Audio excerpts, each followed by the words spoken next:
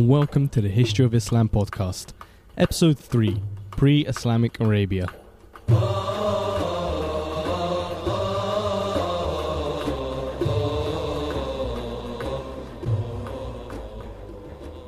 Hello, and welcome back to another installment of the History of Islam podcast. Last episode, we talked about the camel's vital role in life on the Arabian Peninsula and the nature of the tribal social structure that the Arabs adhere to, and how the character traits that define the Arabs, such as honor and pride, complemented that social structure and relations between different groups in Arabia. And we basically concluded that the number one thing that brought people together were ties of blood, ties of kinship and family. Today, we begin with another thing that brought people together, which was wealth.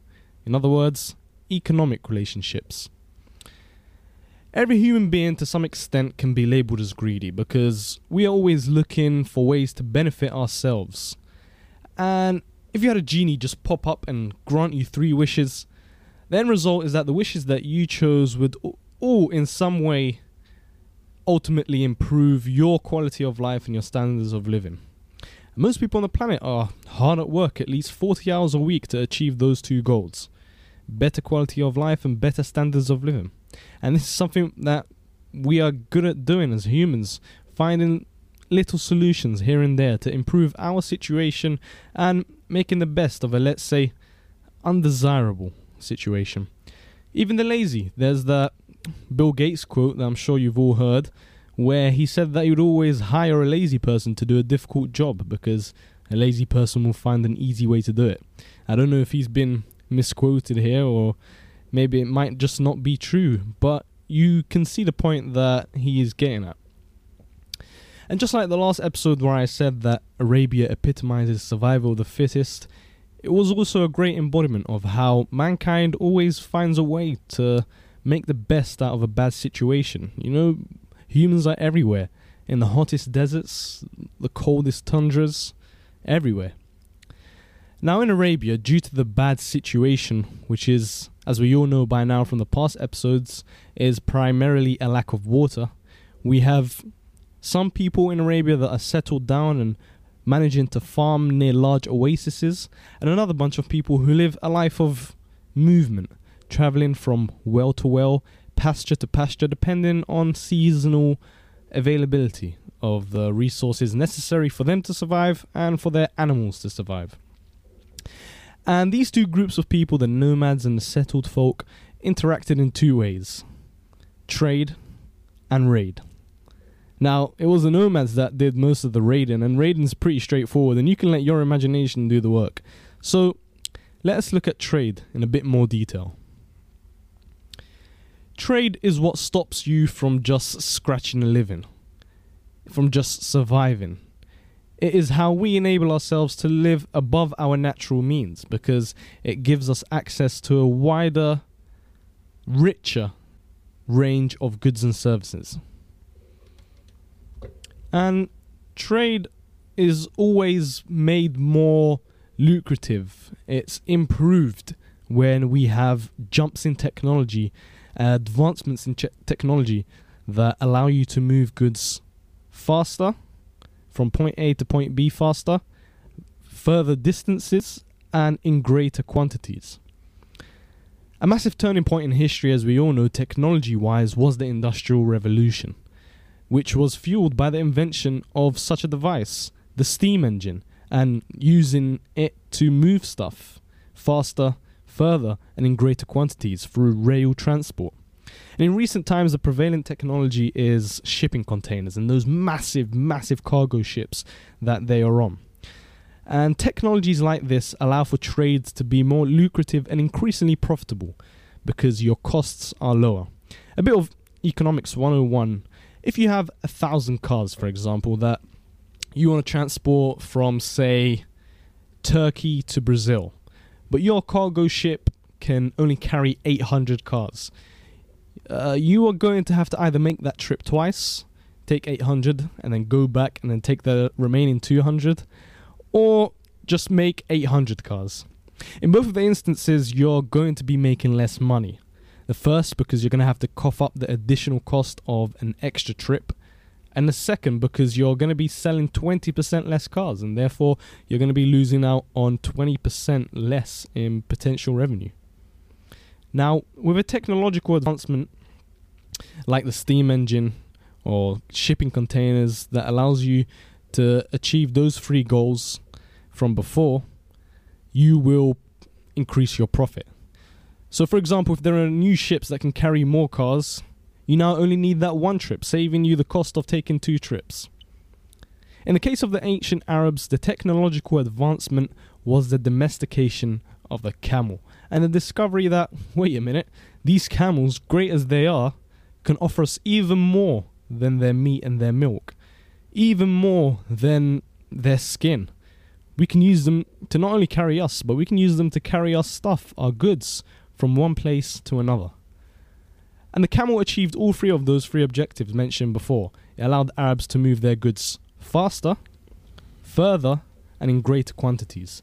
In last episode, we talked a bit about the way the camel did this, the attributes that the camel had that allowed it to excel in the sandy deserts of Arabia. So if you look at one of those 3 objectives, let's see further distances. So without the camel, the Arabs' range in Arabia, the distance they can cover, even the areas that they can actually cross and go into, is severely compromised.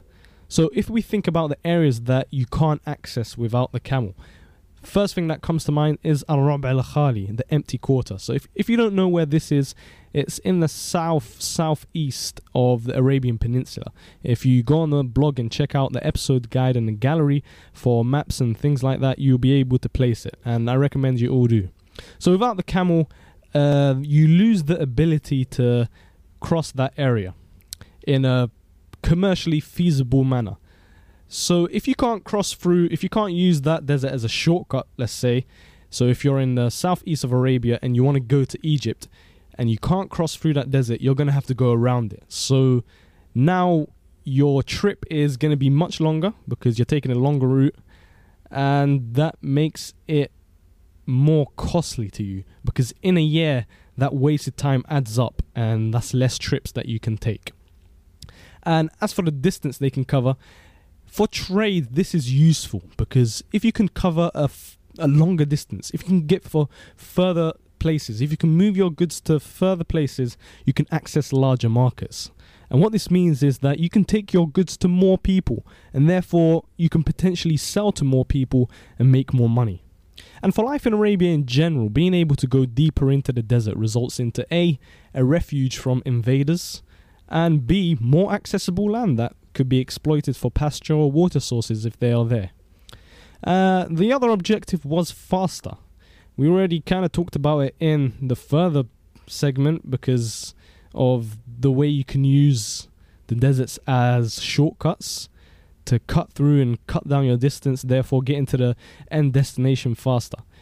But in Arabia, there are no other animals that can be feasibly utilized as pack animals transporting goods across the desert. So if it is you carrying versus the camel is going to be the faster option.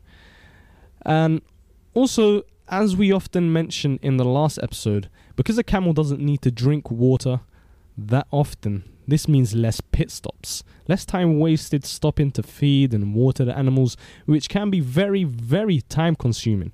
And even when they do have to stop, the camels can drink about 100 litres, which is about 30 US gallons, I believe, in less than 15 minutes, which is incredibly quick. And we touched over this in the past episode. And ultimately, what this means is there is a lot of saved time, which means the goods can get to their destination faster. And over a year, for example, this saved time adds up considerably, which means more trips can be made and therefore more money can be made. And the third one was greater quantities. And very few animals on the entire planet can rival the camel's strength. And on the Arabian Peninsula, the camel's strength on the desert sands is unrivaled. This means that you can transport a lot more stuff.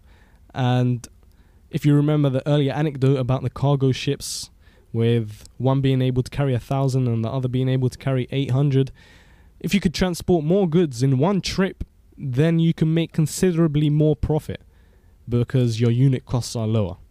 So without the camel or an animal similar to it, it is safe to say that life on Arabia will be considerably different and possibly impossible. As for what they actually traded, as we mentioned in the past episodes, the ancient Arabs were famed particularly for their aromatics. For example, frankincense, which was highly prized and in high demand in ancient times because it was a substance of the gods.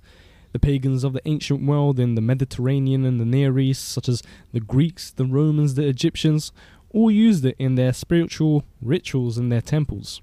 If you think about it, our modern day stereotypical image of a soothsayer or some kind of old shaman-like character is an old man or woman with a large stick in one hand and some kind of incense holder in the other hand, with the incense's fumes and smoke billowing around the shaman, giving them that mysterious look as they stand within those clouds. And the Egyptians particularly used it a lot, as it was used in the mummification process. In addition to having a pleasant smell, frankincense was also a natural insect repellent. And often when we speak with experienced historians, when you ask them about what would be the one thing that you would find particularly strange about an ancient marketplace or some place in distant history, they would answer with the smell. And I've always thought about how did they deal with the insects that come with smells like that, the flies that will be buzzing around. And I found that frankincense was a really good solution for this. If your house is full of incense or a temple's full of incense, it's going to get rid of all those insects that you don't want, all those insects that are associated with bad hygiene and filth and rubbish. The Egyptians actually had an expedition to try and get the seeds or the actual frankincense and myrrh tree in 1480 BC, which is way before the Romans ever showed up on the scene. And the expedition actually failed. They did manage to get saplings of the tree back to Egypt, but it failed to grow there. And this is what allowed the southern Arabians to become a major power in the trade of the incenses, as they essentially had a bit of a monopoly on those substances. Frankincense and myrrh could be grown in other places such as the Puntland, which was the area that is now modern-day Somalia. There are some theories that say that the Puntland actually included parts of southern Arabia, but it is mainly identified as modern-day Somalia. So because they had pretty much a monopoly on frankincense and myrrh, this is what allowed them to become as rich as they were famed to be. And frankincense was actually not exorbitantly expensive to produce. The reason why it was so expensive was because of the extremely high demand. It had a lot of uses and a lot of people wanted to use it, and because of the distance that they had to cover. So the delivery cost was what caused it to be very high, because when you pass through a lot of different territories held by different powers, you end up being basically taxed for those goods multiple times, which caused the price to go up. And also, due to the fact that Arabia is a lawless land, how are you going to stop those pesky nomads from raiding your caravan and stealing your merchandise? Well, you can't. The only way you can prevent it is to either pay those nomads for the right to go through their territory, or pay a stronger group of nomads to protect you on your journey through the deserts. Finally, if you are transporting goods in the ancient world for long distances, you're going to have to stop. You're going to have to stop more to get food and water. Even with the camel's amazing abilities, you're still eventually going to have to stop if you're traveling for weeks at a time. The cost to purchase food and water, not only for yourself but also for your animals, ultimately ends up compounding the price of the goods that you are carrying. Eventually, however, as all things do, the Southern Arabian incense trade began to decline. And initially, the first signs of decline came from the crisis of the 3rd century. If If you haven't heard of this, this was a political and economical crisis in the Roman Empire where it basically split up until Aurelian managed to sew it back together.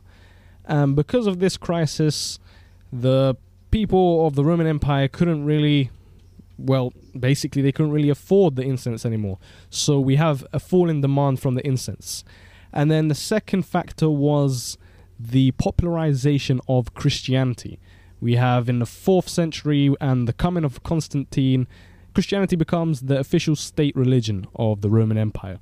And now you have a good chunk, if not a majority, of the population of the Roman Empire shifting from a religion that requires frankincense to be used on a day-to-day basis. It's used a lot in the pagan rituals, it's used a lot in the temples, to a religion, Christianity, where none of this is really required. So there is a substantial drop in the demand for frankincense, and this relates to the decline of the incense trade and a loss of wealth, really, for the South Arabian kingdoms. And of all the things that they traded, which we're going to come on to just in a second, incense was really the big money maker, and this was because incense was something that they grew, and it was something that they had just themselves. As I said before, they had a monopoly, it was exclusive to them. So the loss of incense was actually quite a big hit. The other major trade that the Arabians engaged in was the trade of spices, and these spices came by way of India and in some cases even the Far East, so modern day Indonesia, Malaysia, that area. And the main spice that they would get was the peppercorn, but there are also many other different types of spices. We have accounts of things like cinnamon, saffron, which was one of the most valuable spices in the ancient world. And we know of the South Arabian kingdoms as being very spice rich, because when we see in ancient accounts of tribute being given, the tribute is mainly in the form of either spices or incense, and sometimes a combination of the both. If you head over to the episode guide for this episode, you'll find that I've included a bunch of very useful maps that will basically show you the ancient trade routes between Arabia and other places. So I'll include overland trade routes, so those caravan routes from south of Arabia, for example, taking incense up to the Mediterranean, and also the shipping maritime trade routes that linked the Arabs with the Persians in the Persian Gulf and the Indians and even the Far East. So those are a good resource to go and check out to give you a better view and understanding of the ancient trade routes. And it'll really allow you to see how the Arabs really took advantage of their geographical position to act as middlemen in the trade of goods around the ancient world. And just like international trade linked the Arabs with the rest of the world, local trade linked the Arabs with each other. And due to the combination of trade and the oases that were present, this led to the rise of market and commercial centers where Arabs would come together for the purpose of trade. And this would lead to bustling centers of activity wherever the supply of water was adequate, where nomads will come and trade their goods of milk and butter and wool and hide and skins and leathers for the goods of agricultural communities such as barley, oils, grains, wine, weapons, and so on. If you recall from the last episode where I mentioned the shrine that was built, well, in Arabia there were countless shrines similar to that one, and some of these, if close to a land suitable for agriculture, for example, or more commonly a bountiful source of water such as a particularly deep well, this would lead to the rise of a center of commercial activity around that shrine. And this was because due to the fact that Arabia was a lawless land and someone can rob you at any moment on your way to the market or while you're selling and buying wares at the market, the Arabs saw the markets near the shrines as a more attractive place for trading, because in their superstition they were less likely to harm anyone or spill blood within the territory of the gods, so as to avoid their curses. So by trading near the shrines in what was sacred territory, they were essentially safer.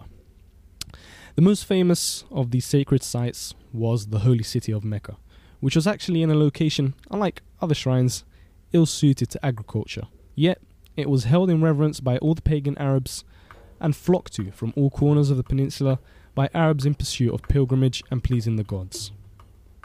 That brings this episode to an end. Next episode, we will start with the story of the tribe of the Prophet and how they ended up in possession of the sanctuary, after which we will finally begin with the life of the Prophet himself. This episode will have some footnotes, so if you want to continue and listen to those, please do so.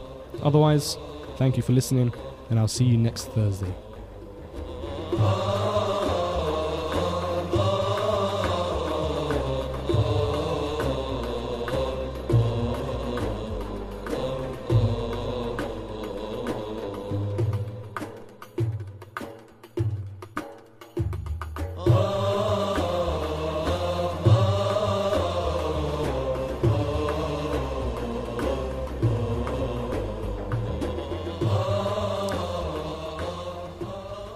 Hello, you are now listening to the footnotes segment.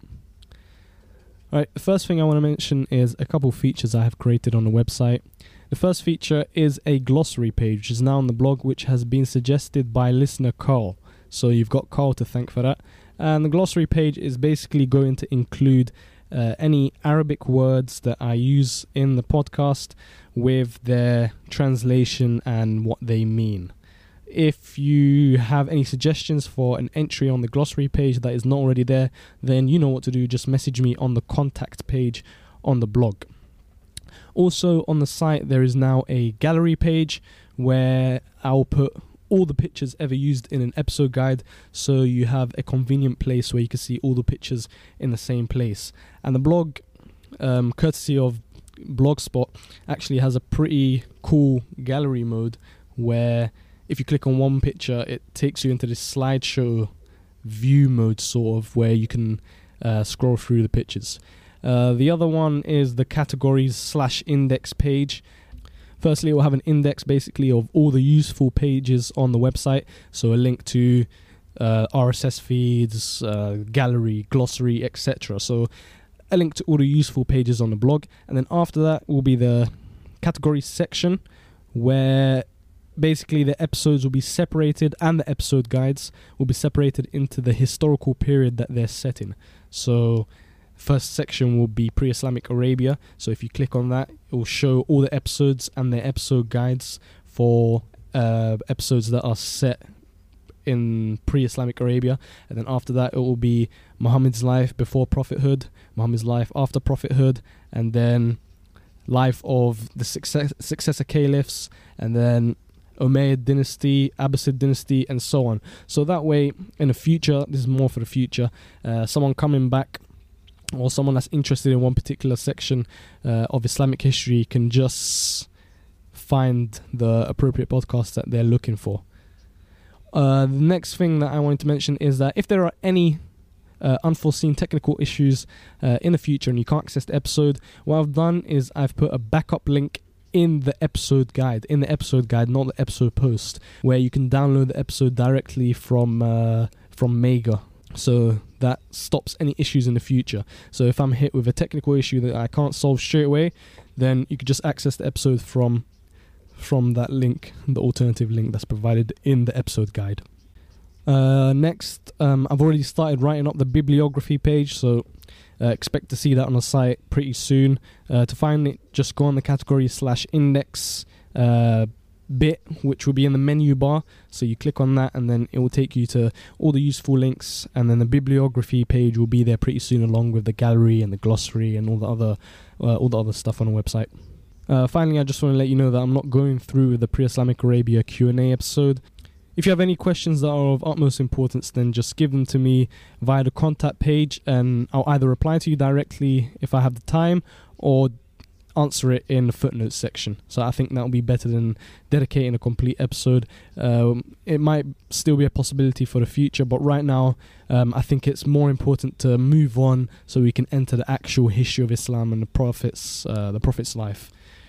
And before I sign off and say goodbye, I just want to ask you guys what you think about the Christmas period. Do you still want me to try and get episodes out during the Christmas period, or would it be okay to take a break? I think I'll be happy to release during the Christmas period. I think that'll be okay. But apparently, I've been looking around forums in the podcast community, and apparently listens do a dip during the Christmas period. Obviously, people are more preoccupied with celebrating their holidays than sitting around and listening to podcasts. So if you guys are still willing to listen and there's still a demand for me to make them during the Christmas period, then I will, but you do have to let me know. All right, thank you. That is all for now. Please make sure you check out the episode guide for some extra content and some maps and images that I find very useful, and I'm sure that you will as well. As always, your suggestion and your feedback is very appreciated, so please do contact me on the contact page on the blog. I've already had some quite pleasant conversations with some of you, and this is something that I'll encourage from those of you that haven't sent me messages yet, and the more the merrier, really. I've actually noticed that we have quite a widespread listenership. We have one guy from Finland, quite a few people in the US, Turkey, all throughout Europe, so it is very pleasing to me. Thank you very much for supporting the project. Thank you very much for listening, and I'll see you next Thursday. Goodbye.